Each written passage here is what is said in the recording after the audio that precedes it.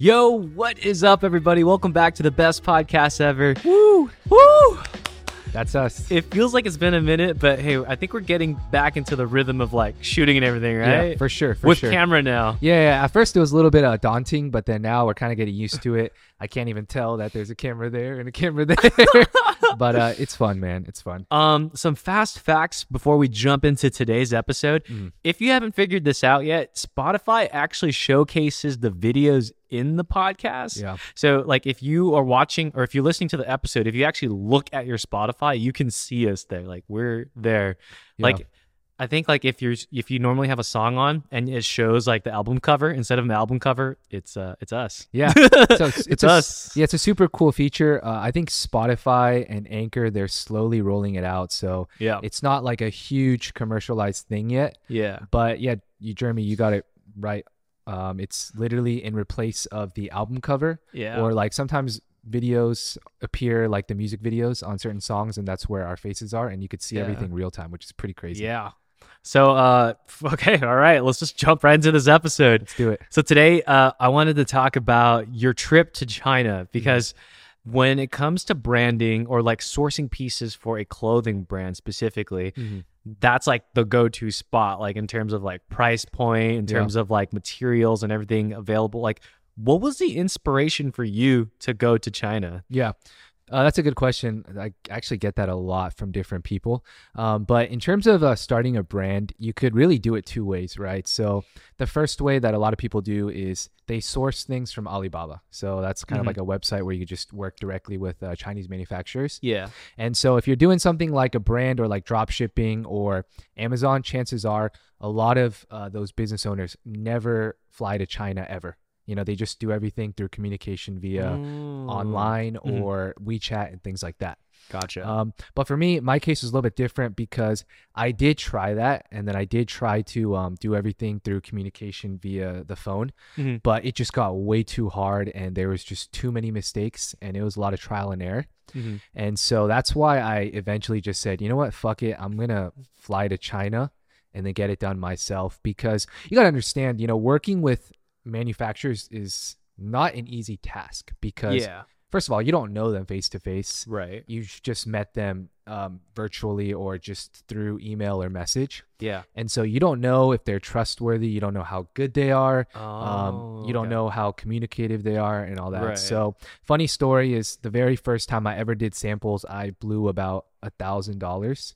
And then the sample came back in like 3 months, which is really fucking long. And then when I got it back, the hoodie that I designed, I put it on. It was a size large, and it literally went up to like my belly button. No. Yeah. Wait, do you have pictures? I don't have pictures, bro, but I was so mad, bro. Like, I was so frustrated. I was so sad. I was so mad. I felt so many emotions because this was the first time I like dove into manufacturing, you know, and $1,000 is a lot of money, especially on samples. Yeah. And then to get it and the colors were off, I asked for like a navy blue and they gave me like a baby blue. And I was like, first of all, it's a wrong color. The fit is off. Everything is just a mess. And so, my God. Yeah, that's a huge problem with a lot of people who do manufacturing. And chances are if you have done a clothing brand, you probably have a bunch of these horror stories. It's not dude, I never knew that. Wait, in terms of like the mistakes and stuff, like if we backtrack, like where can you get manufacturing done for someone that's like really interested? Like, because all I know is like Alibaba in China, but I've seen brands go to like Korea. So I think a lot of that is just based on available resources. Obviously, Alibaba is the most convenient because you could just have access via Google, you know, using the internet. Okay. And then so chances are a lot of those manufacturers are from China. But there are certain cases where, you know, Vietnamese factories or Middle Eastern factories, they go on that platform and then they also try to like sell themselves too. But for me, it mainly started through friends of friends. So like I got a contact who was doing manufacturing in China and then they said they would introduce me to somebody else. And then so that's kind of like how it happened. But you're right. Like, yeah, you go to Korea's fabrics, they're known to be very high quality, premium, same with Japanese fabrics. But it's just very expensive. And then the minimums are probably higher. And so you definitely have to have some form of connection to kind of get in there. But There are a lot of success stories though of people who find manufacturers through Alibaba and they blow up. There's a lot of brands out there right now that started as drop shipping and then they blew up and they became a full-on brand, which is absolutely insane. Yeah. And so it's not impossible. Yeah. But for me, the reason why I decided to fly there was because after I had that, I had so much trauma. I was like, dude, I don't want to freaking do this again and spend another $1,000 and lose it. I'd rather spend that $1,000 to go on a flight and fly to China myself. You know? So how did you know like to go to China? Because we just talked about like premium fabrics and the quality and stuff over there. Like what made you land here? Yeah. So China, it kind of just landed on my lap because I had a mutual friend whose dad did manufacturing in Shanghai in China. And then so I reached out to them and said, hey, is there any way you guys can introduce me to a factory? Because I'm trying to release the first collection. Okay. And keep in mind, Winners Collective first collection, it was all custom cut and sew. Yeah. So you absolutely need to use a manufacturer because cut and sew means everything is cut and sewn to what you want. Dang. Right. Yeah. And the difference between that and other brands are, or other approaches, is that some people can just buy blanks, so pre-made fabrics, and just put their logo on it and then sell it. And so that's the difference between like just branding a blank versus creating a piece from ground up. Gotcha. So I reached out to a couple people, and then at the time, my friend Johnny, actually, he was a videographer and he was a part of Winners Collective. He was Chinese. Okay. And then so he was like, shoot, Daniel, if you want to go, like, I'll go with you. Oh, hell yeah. Yeah, let's make a vlog out of it. Yeah, and yeah. let's just see what happens. Yeah. And so, man, it's crazy, bro. So this is the very first time I went to China. And it was a fun experience. Well, dude, just slow down. Just walk us through all of it. Bro. Yeah. Man, yeah. It's a lot. But So you and Johnny, all right, here we go. So you guys planned the trip. Like, we did. Is he working full time right now? Like, does he take time off for this, or? So Johnny was working at an accounting firm at the time. Okay. And then that's when I was working at Broadcom, a tech company. Also, both you guys had to take time off. Yeah, we were both working. Oh, and then we were like, all right, fuck it, dude. Let's take PTO and let's fucking make it happen. And so we told our bosses and we got the okay. And then we were planning. We're like, shoot, where should we stay? Yeah, yeah. And then so at the time, all we really knew was manufacturers based off of like friends of friends or Alibaba. Okay. So my bad. So I kind of messed up the timeline. So the second time I went was when I visited my friend's factory. The first time with Johnny, this was the very first time, we actually went kind of like blindfolded almost. Oh, yeah, it was crazy. But I was lucky because I had Johnny and he spoke Chinese. Yeah. And then he also had a few clients who come to his accounting firm who live in China as well. Oh, yeah, so okay. that helped. But before that, we were like, fuck, dude, let's find Airbnb and let's try to book some nice places, right?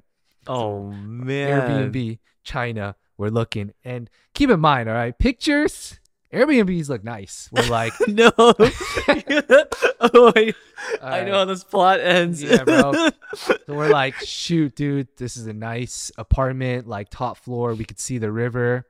There's like glass windows. This is sick, bro. Let's stay here. Wasn't even that bad in terms of pricing. Uh-huh.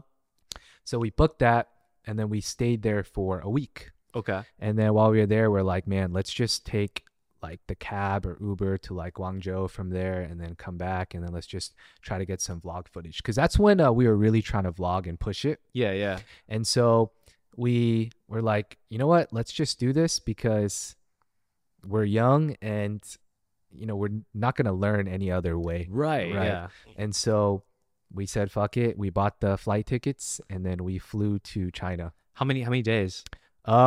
Shoot, I don't remember exactly, but we were there for at least 7 days. Dang. At least. Yeah.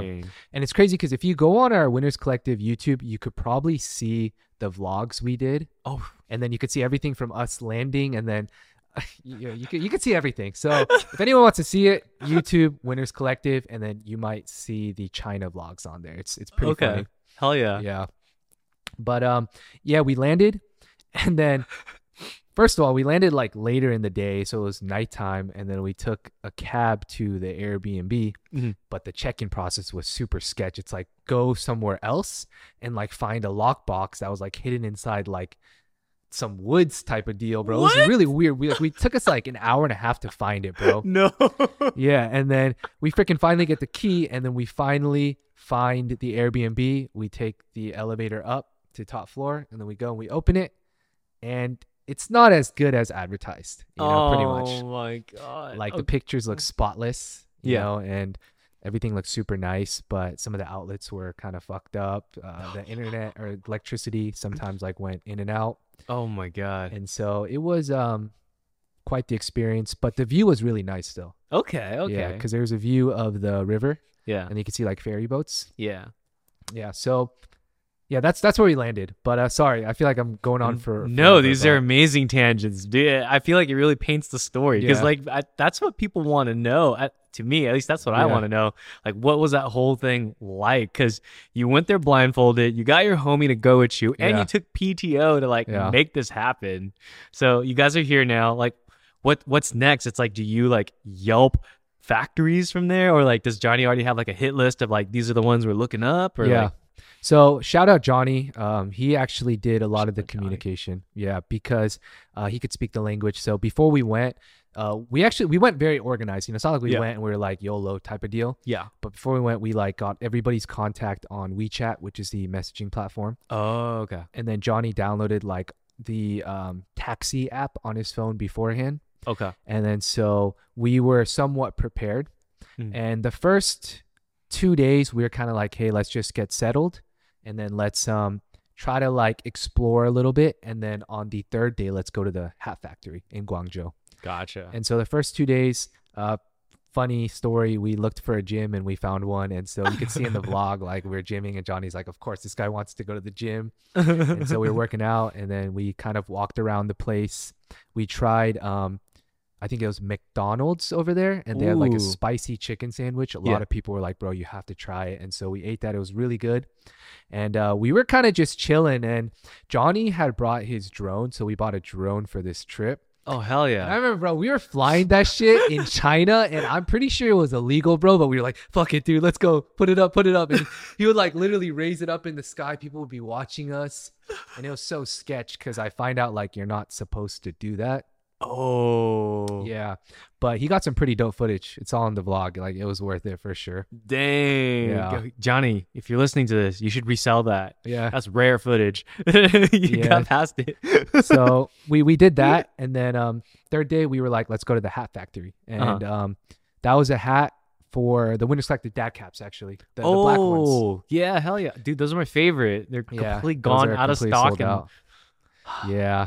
So, that one we found online, and then Johnny was like, shoot, Daniel, it's like a 2-hour drive. Are you down to Uber or like take a cab? Yeah. I was like, let's do it. We're going for like an hour and a half, bro. And then all of a sudden we leave like the city, and then we start going into like the countryside. And then I kid you not, bro, first time in China, I didn't really know what to expect.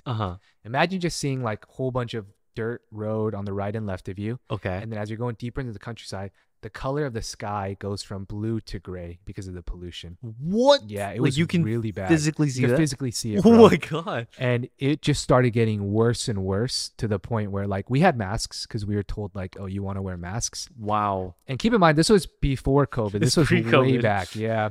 And so like you could smell ashes, smoke, fire all in the air. And this is from factories. Just from factories, yeah. What the fuck? And this is especially common in Guangzhou because that's kind of like the major hub for all manufacturing. And the place we were going is like super janky. Like, I'm not going to lie. Like, it wasn't like some high-end place. Like, I'm not going to paint you guys an amazing picture. It was literally like a rundown fucking 5-story building, but it wasn't even a full building. It was like made out of bricks and stuff. And then so we went upstairs and then we met the factory owner. Super nice guy. Chinese business people have this tradition where you sit down and then they have this nice tea set. Oh. Where they'll pour you tea and then they'll give you cigarettes. Oh, what? Yeah, and so you just talk business while you do that. And it's a really cool concept. Everybody we visited, they all had that same type of tea set. Yeah. And so the whole, I think, concept or purpose behind that is like, oh, we're talking about business, but I want to get to know you too. Yeah. And I want you to feel comfortable, in our factory and stuff. Yeah. And so we went in there and yeah, man, I remember seeing that factory. before I expected to see something super nice, super lavish, like huge lines of manufacturing like equipment. Yeah. But as soon as you go in, man, it's a completely different world. It's like old elderly, just working on sewing factories, like machines. Oh, and wow. then you have like younger, adults, and then you have anywhere from like 15-year-old to like 80.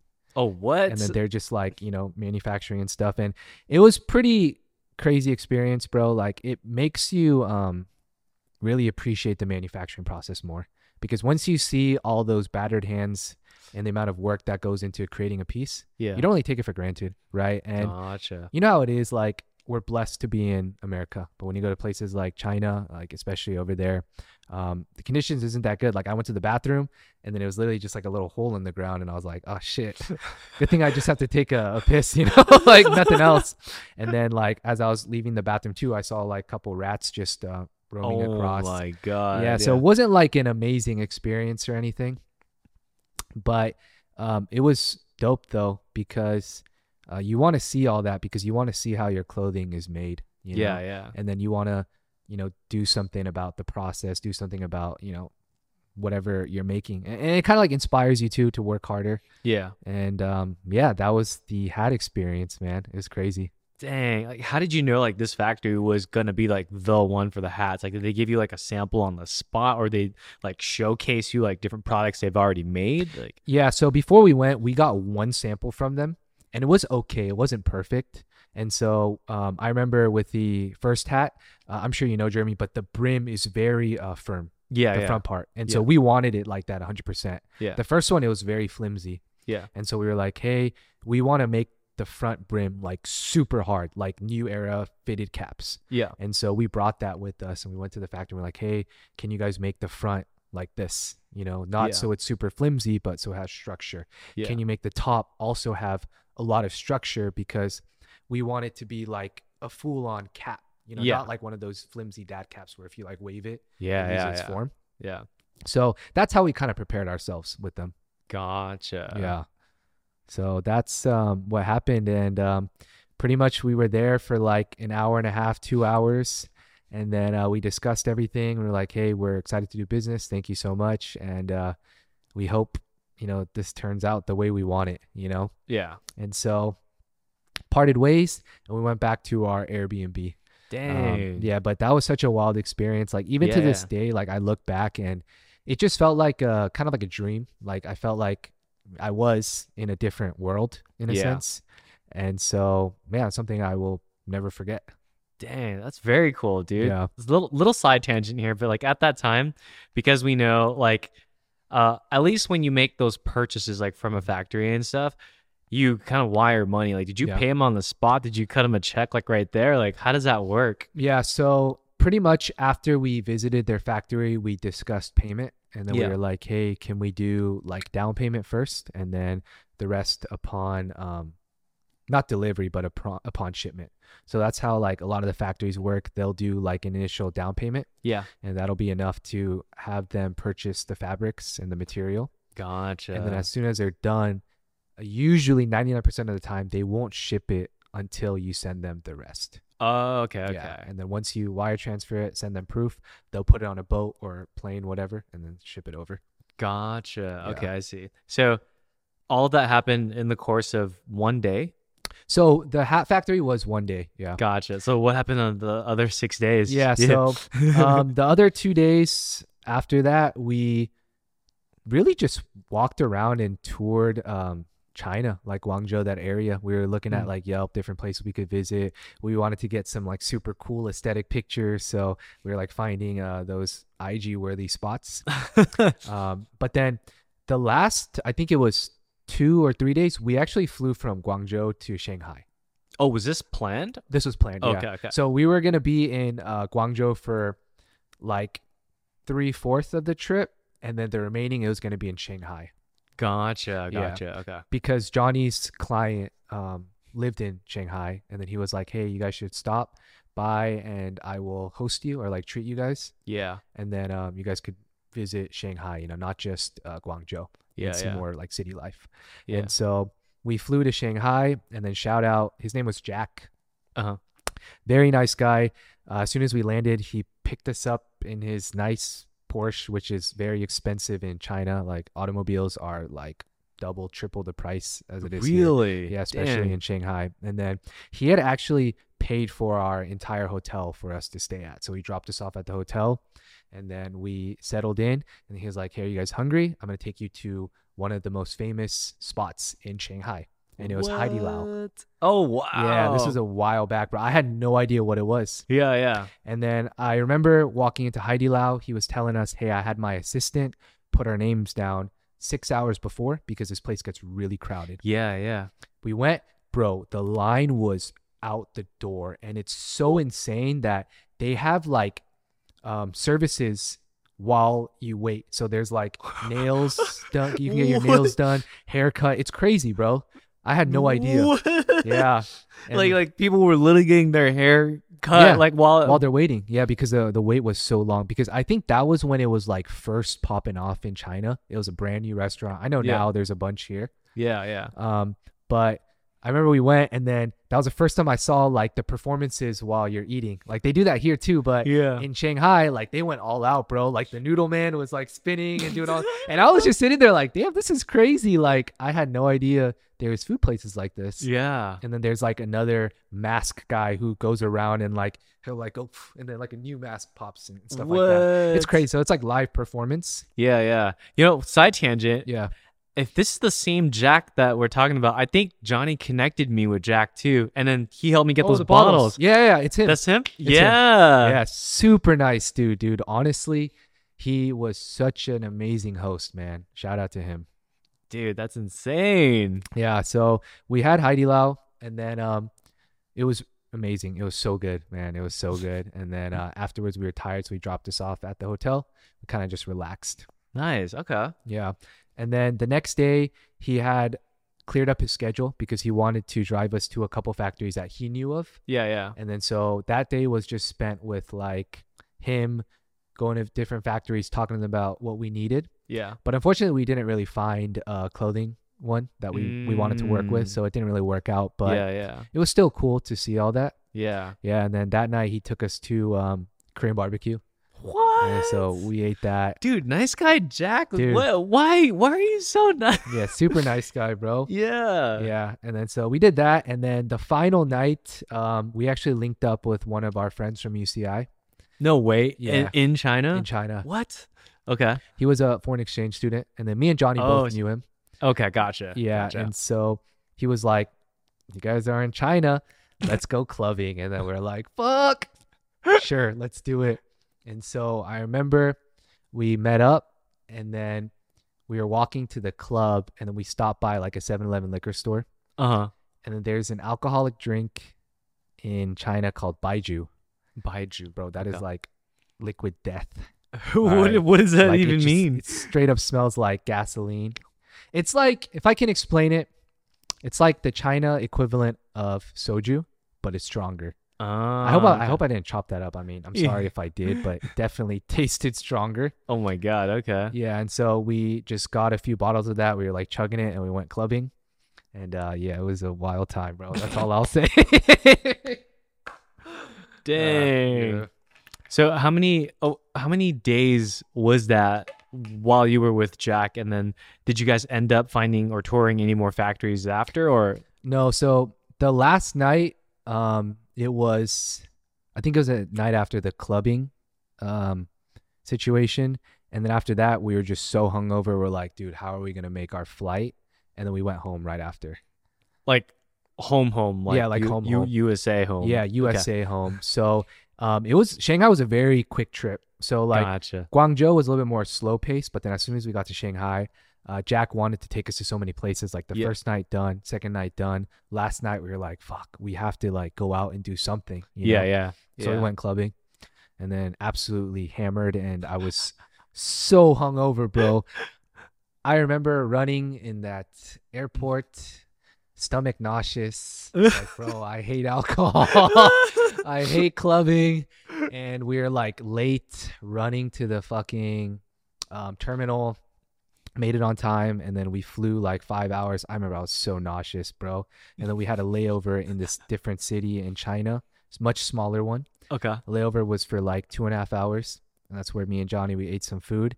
And then luckily, thank you, heavens, you helped us out. We switched planes, and that plane was completely empty. So me and Johnny both had an entire row to ourselves. Dang. And so my hungover ass, you gotta just lay down. Yeah, I literally laid down. Oh my god, it was crazy. We got lucky. Dang. Yeah. So from this experience in your trip, like what would you say like the main theme was, like in terms of manufacturing and stuff? Like what did you learn? What did you take home, and what do you still have with you today? Yeah. So I think my main takeaway from that trip was just how necessary it was for me to go and see everything for myself. And the reason why I say that is because after that, that's when e-commerce started booming in terms of like Amazon drop shipping and just drop shipping in general. Gotcha. And there's so many, no hate at all, younger kids and college young professionals who jumped in that drop shipping game, but none of them ever know anything about manufacturing. And I think I envy them, but at the same time, it's like, man, it's such a benefit to see all that too. Right. Because there are those younger kids who made millions off drop shipping, but they probably never visited a factory ever, nor have they seen anything or don't really understand how that process works. But they still killed it because business is business. There's different ways to do business. There's different ways to sell. Right. But for me, going to that trip was definitely eye-opening because it made me appreciate the clothing brand process much more. Because I've had friends who've done the brand route, right? So they've all dealt with the BS that comes from manufacturing. And, you know, they all say the same thing. Like, that's part of the journey, and that's part of like what makes you appreciate pieces that much more. Gotcha. And so that was my main takeaway, especially seeing that battered down factory, man, and the people working there and like the quality of life there. It just makes you appreciate what you have too. Gotcha. Because I could still remember like the faces of like these grandmas and grandpas, bro. They're like my grandparents' age, and they're fucking working there, you know, like sewing to make money for themselves or their family. And so that was definitely something I took away for sure, and I still hold it. Yeah. Gotcha. Dang, that's crazy. Would you ever make another trip back out there? So I actually made another trip back out there like 4 years ago. Oh, okay. Oh, I forget. You have 2 trips. Yeah, I have you 2 trips earlier. Okay. Yeah, and then my last trip was to Vietnam, and that was right before COVID. So I actually went to Asia 3 times. And these are all for sourcing factories. Dang. Like what was the inspiration behind that? Like, was it because you want to just make sure like the people that you're working with like just understood you and just nailed down everything you were expecting to? Or yeah, no, that's exactly it. So first one with Johnny was a trial run, right? Yeah. Second one was like, fuck, now I know how this works. I'm going to go prepared. I'm going to go and make this productive. And so the second trip was actually very, very productive. And that was where the second collection was made.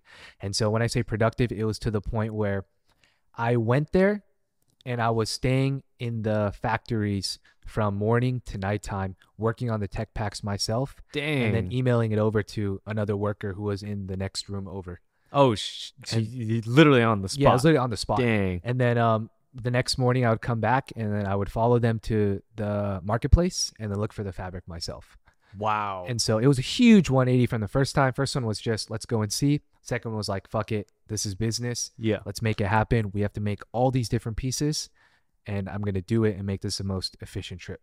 And so that's what we did. But, you know, usually when I go though, I try to make it a balance. So with this one, we did work. And then the last few days we flew to Hong Kong, and then we kind of had a little bit of fun too. Gotcha. And so I try to like balance it out.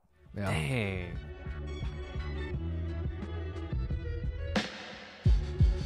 Okay, so the second trip, that was like business or like what? Yeah, so second trip was for the second collection actually. And then so the first time I went with Johnny, that was kind of like a trial run. Yeah. Second one was business straight up. So everything was more planned to the point where I would be staying at the factories from morning to nighttime. Yeah. And I would literally be designing tech packs. Yeah. And then sending it over to the worker in the other room Yeah. who was in charge of sourcing. And the next morning we would go to the marketplace, search for different fabrics, and then try to like start the pieces. Gotcha. Yeah. Dang. So that one was pretty efficient. Yeah. How long were you there for the second trip? Oh man, I don't remember the exact days, but I think we were there for about 4 days. Okay. Yeah. Oh, when you say we, you and Johnny both went again? No, so this one was a different time. I went with my friend Liz and then her mom, who knew a lot of factories out there. So we okay. we were testing out those factories this time. Yeah. Yeah. Dang. Okay, so you're there for 4 days this time around, right? Yeah. How many factories did you have like planned out? So this one, it was just 2 because they were Liz's mom's friends.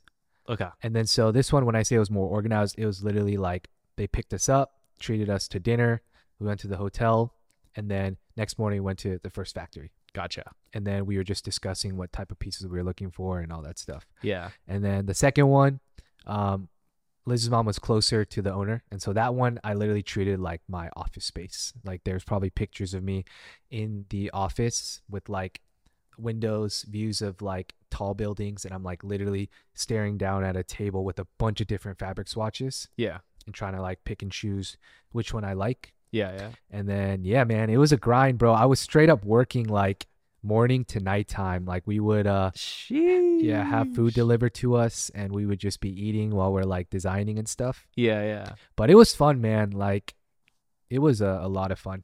Hell yeah, dude. So at this point in time, like, were you well versed in like designing, like doing the tech packs and stuff, or were you like learning on the fly and like trying to figure all that stuff out too? Yeah, so at this point I was probably like a year and a half into it, so I was more experienced with it, but it was still not anything close to perfect, man. Like there's probably so many people out there who are so much better than I am in terms of designing tech packs, but for me, I always said keep it simple, really. You know, have like your reference samples, have a design, and then go to China and then talk to them about what you want, right? Because that will save a lot of time and a lot of extra errors, because now you're in person and you can tell them exactly what you want to change. Because if you talk through messages, like, you know, Jeremy, now a lot of things can get lost in translation. A lot of things, bro. And like, it's almost like you're playing telephone, right? Like I'll start with a line of 10 people and tell the first person 10 things. By the time it gets to the last person,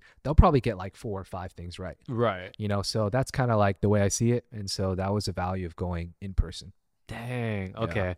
Well, so in person too, because now I'm picturing you like you're sitting there, you're working on like this sheet. You've got like let's say like a sweater or something, right? Like, how do you tell them like this is the texture you want? Because I imagine there's still a language barrier, and you don't speak Chinese, do you? No, I don't.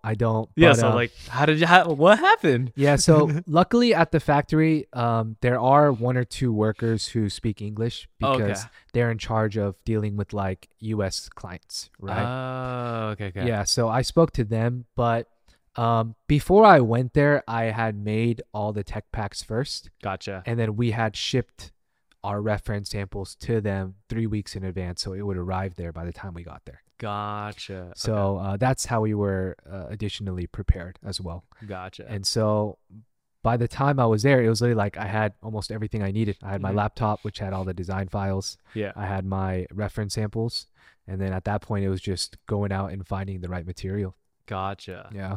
Damn. So, dude, you're grinding, man. bro, I was fucking grinding, dude. Like, no joke, it was straight up work. It was crazy, man. Like, looking back now. Yeah. So, okay, you did the first 2 trips to China, and I know you just mentioned you did a 3rd trip to Vietnam. What was the inspiration behind that? So Vietnam one, it was slightly different. I used to have a business partner who wanted to start his own sourcing and manufacturing company. Okay. And then he actually reached out to me a couple of years back, and he was like, Daniel, do you want to help me start this business here in the States? And then the appeal factor for me was the fact that his family owns like 4 factories in Vietnam. Oh, wow. Yeah, so they were pretty well established out there. Yeah. They were doing pieces for Zara, Uniqlo, H&M and stuff like that. Dang. Yeah. Okay. And then so at the time, my business partner, he didn't really have as much experience in clothing. Yeah. But I did. And so I definitely was like doing my best to try to help him out and stuff. And so the whole point of that trip was for me to visit Vietnam, visit his factories, talk to his mom, who was the owner, and then tell them about our business plan. And then at the same time, I was getting a few Winners Collective pieces made too. Gotcha. So I try to like kill two birds with one stone type of deal. Gotcha. Okay. Yeah. And so we went for that. And we just toured all the factories. And this one was like the first China trip, but it was 2.0, you know, and the reason why I say that is because the parties were bigger. No, Okay. the factories were nicer. So this one was more in line to like the vision I originally had of how I want the factories to be. Gotcha. Because, you know, they had a lot more money and the factories were very nice. It was super nice, man. Like it was literally rows of like silver tables, and there's like a cutting section, there's a stitching section, there's like dyeing sections, everything. Dang. And so it was really cool to see. But when you're there in like the hub of Vietnam too, in like the manufacturing cities, it's the same though. Like the roads are all dirt. The sky is also gray and polluted, and they're just burning a lot of stuff. You know, they're just burning whatever they have left over. Gotcha. And so in terms of that, it was still pretty similar. But yeah, Vietnam was cool. We did that. And then so I went to Korea first myself, and then I flew to Vietnam, and that's where I met up with my old business partner. And then I was there for like 5 days, and then I flew back to Korea, spent Christmas there, and then I flew back home. Oh, okay. Yeah. Gotcha. And then when I was flying back home, that's when the first outbreaks was happening in China. Oh, yeah. And so that's when COVID was first starting to happen. But it was when people were saying like, oh, it hadn't reached the US yet. Gotcha. And so I didn't know at the time that would be my last Asia trip. Dang. It's pretty crazy to think about. What year was that? That was like 3 years ago now, I think. 2019? It was the December right before, COVID. What? Yeah, I think that was 2019, right? I think so, yeah. I'm just getting chills thinking about that. Like, wow, that was like the last trip. Yeah, it's crazy. It's crazy. Yeah, it's like one of those things you don't think about. Like, I mean, going on a side tangent here, it's like, remember when you were a kid? I don't know if you like played outside with your neighbors and stuff. Yeah. But like, you guys never planned for like that last day of like, this is the last meetup where we all pull up on our little bikes in the driveway. Like, no one plans that. Like, same thing here. You didn't know it was gonna be like your last trip where you could travel without a mask and like be chilling. Yeah, I had no idea. And then the funny thing is, when we came back, our goal was to go back to Vietnam 3 months later, and then I was gonna stay there for 2 months and intern at a company called Crystal Group. Crystal Group? Yeah, it's like one of the biggest manufacturing consulting companies in Asia. Mm-hmm.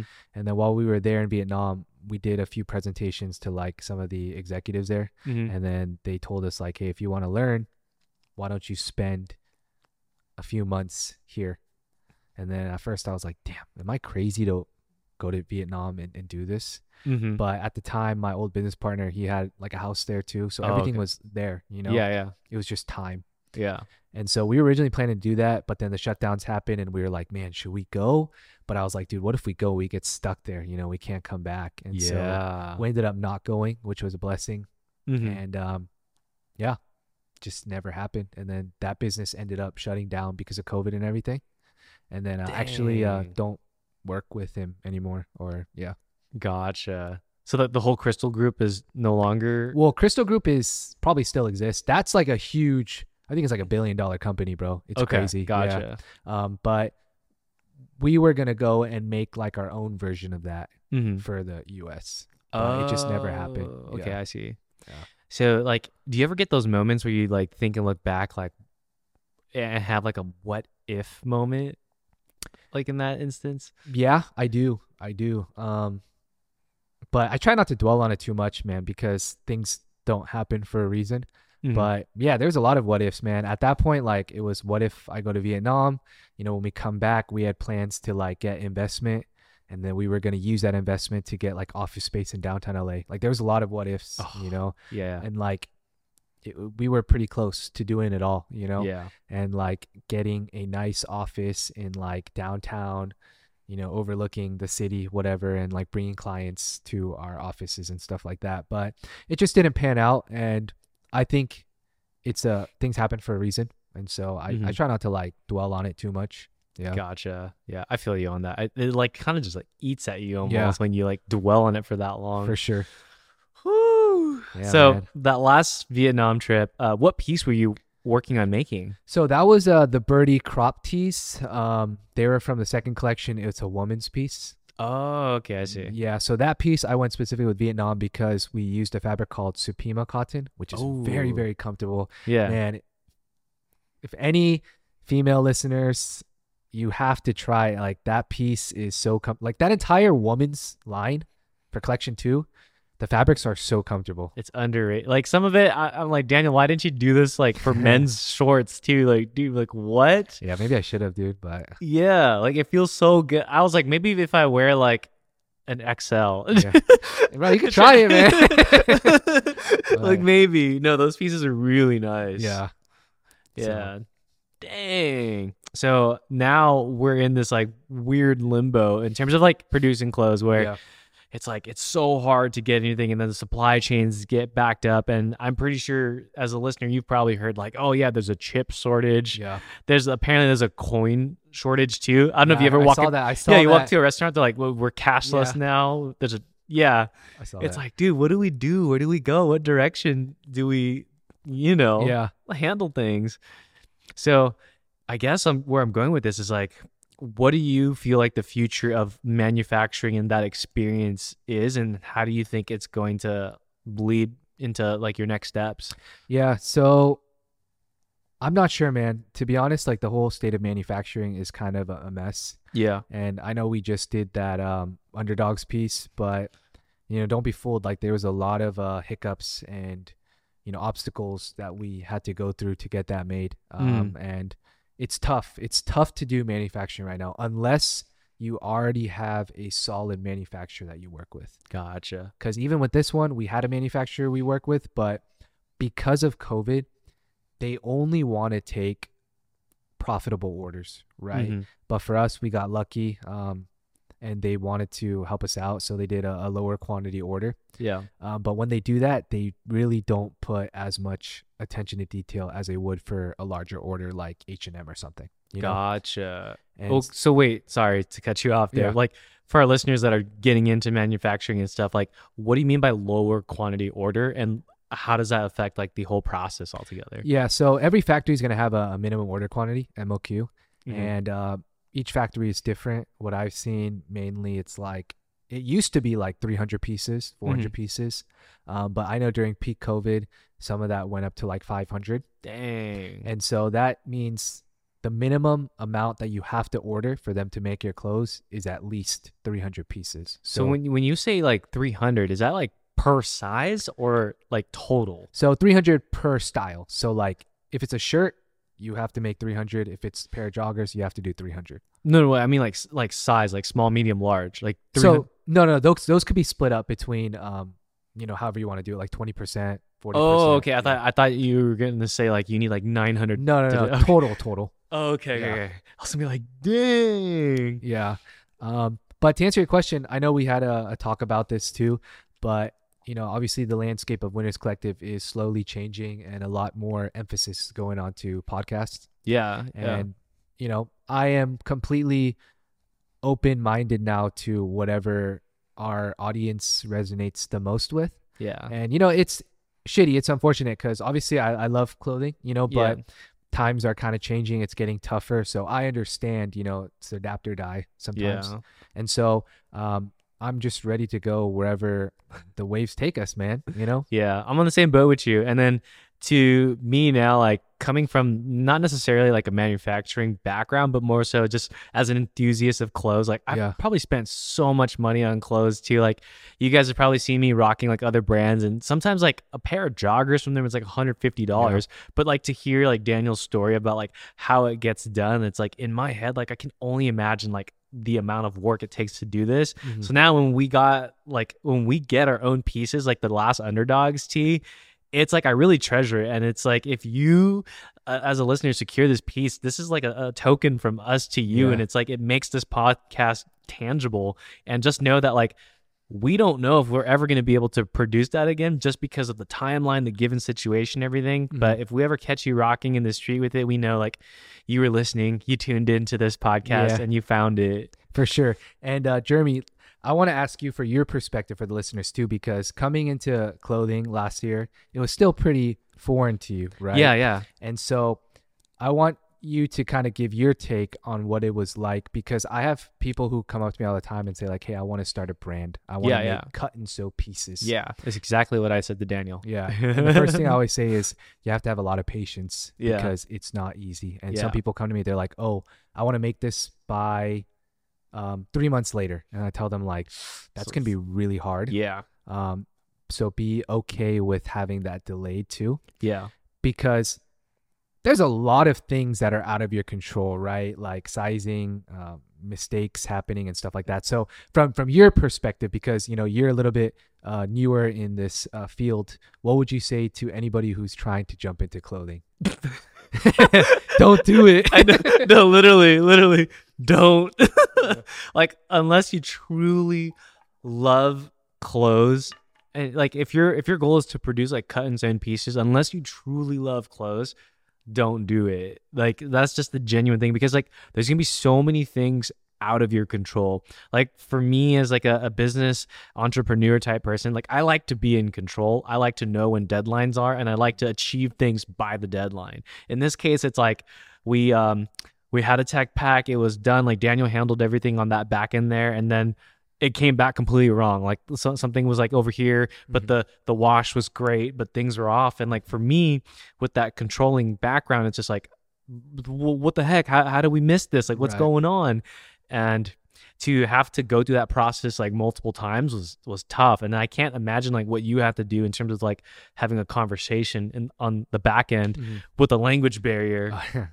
And like trying to go back and forth with that. And then the craziest thing too was like, this is like one piece. So if you think of like a brand that puts out like a collection, dude, we would like be going back and forth over everything of like, no, this is not right. Okay, let's talk about the next thing. And I can only imagine like it may have taken you, let's be generous and say like an hour's worth of a conversation to like address one mistake. And now imagine you have 20 pieces in your collection. That's 20 hours. Like that'll take you like a whole week to like finish the entire collection. And then you're not even guaranteed like it's going to be done correctly. You have to pray a little.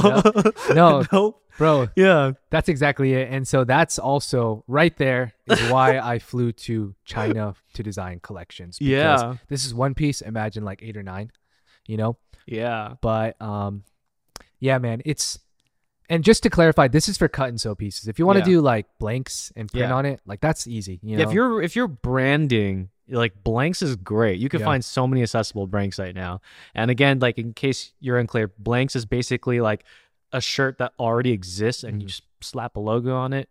You're done. Maybe that's what we'll do for a few other pieces too moving forward, but we'll see. Yeah, and you know, this is something that it's not just Winners Collective. You know, I don't want you guys to think like, oh my God, maybe they just had, because I've talked to, for example, Polo and Andy. We've had Andy on our podcast before. Yeah, Andy Nguyen. Yeah, they started I'm King, right? Yeah. And I remember I talked to not just them, but other people who own brands. Yeah. And I said, what's the best piece of advice that you can give me? And they said, love what you do, because if you don't, you will get rocked. And I didn't know what that meant. They said, you truly have to be passionate about this. Yeah. Because there's going to be so many times where you want to give up, but just don't give up. Like that's literally what people would tell me all the time. And I believe it now, because you really have to be patient with the process, and you really have to give up control, like Jeremy said, and be okay with it, and be able to handle that stress and burden that comes from saying, fuck, it's out of my control now. It's on them. Let's see what happens. Yeah. And so, yeah, it's crazy. I'm glad you said all that, because, man, that you pretty much hit the nail on the head with that. Yeah, I mean, that's just like acquiring the piece. Like if you picture like a brand from like the full standpoint, it's like, let's say all of that happens and you have a smooth sailing process during that transition, and you finally have the piece.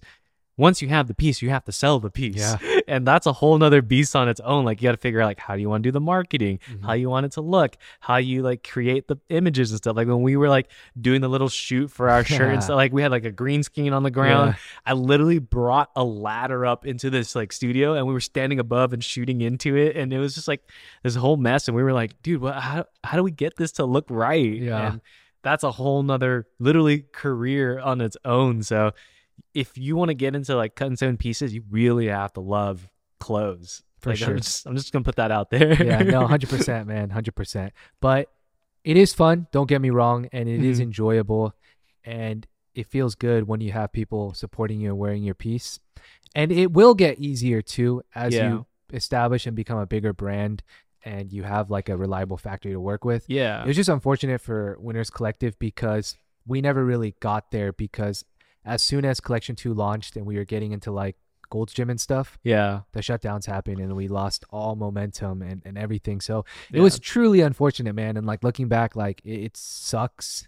yeah. But I mean, that's what happened, and we pivot to podcasts, and we're on this platform too. So we're here now. You guys can see us, and just know like we always like tinkle at the idea of like maybe we'll get another piece in here. Yeah. And Daniel has like a couple samples like in his backpack. His backpack is literally a sample. So it's like maybe we'll come back, maybe not. But if anything, just always stay tuned for it, because you're gonna hear it here first, and we'll let you guys know like, all right, guys, we're gonna full send this. We're gonna make this piece. I know like you have like 2 sweaters hidden right now, and oh, they're so nice. Yeah, the secret pieces. Yeah, the secret pieces. Oh, and I have the soccer jersey too. Oh yeah, you do. Oh, I don't know if I was allowed to talk about that. There are some pieces. Yeah, they're just there. We're literally just waiting for that right moment of like, okay, we can commit to this and we can move forward to it and get it out there. Yeah. But yeah. That was a mouthful, man. I feel like I talk so much, dude. Like I've like cotton mouth right now. Sepima? Yeah, shit. Hopefully I explained it well. Yeah, no, I think it was really cool that you just shared that whole journey, man. It's good fun. I mean, I hope we get to do some of that stuff too. And if anything, I hope we get to travel with this podcast. Seriously, that's going to be fun. If we could take like this whole set with us and just like go places and eventually like be able to meet you guys too. Because when we look at the demographics, off the top of my head, I'm going to round down, but I think it was 70% US and then everywhere else is from the rest of the world. We see UK, Australia, Canada, like it's flags from countries I've never even seen before that I had to like Google image search, and I was like, whoa, this is crazy. So we don't know how you're finding us, but we're really grateful to have you here on the show. Yeah, thank you so much for tuning in, because every week we meet, it's always a great time, and love the conversations and the people who are listening. Thank you so much. Yeah. So yeah, if you guys want to be a part of the podcast, feel free to ask us anything, and who knows, we might make it a topic. We'll most likely make it a topic. For sure. Yeah, for sure. Give us nice topics to talk about, because that's always a question that we have to figure out before we jump into it. Yeah. But I think this is a good place to wrap the podcast. Yeah. Once again, guys, thank you so much for tuning in, and we'll see you in the next one. Yep. Thank you. Until next time. Peace. Later.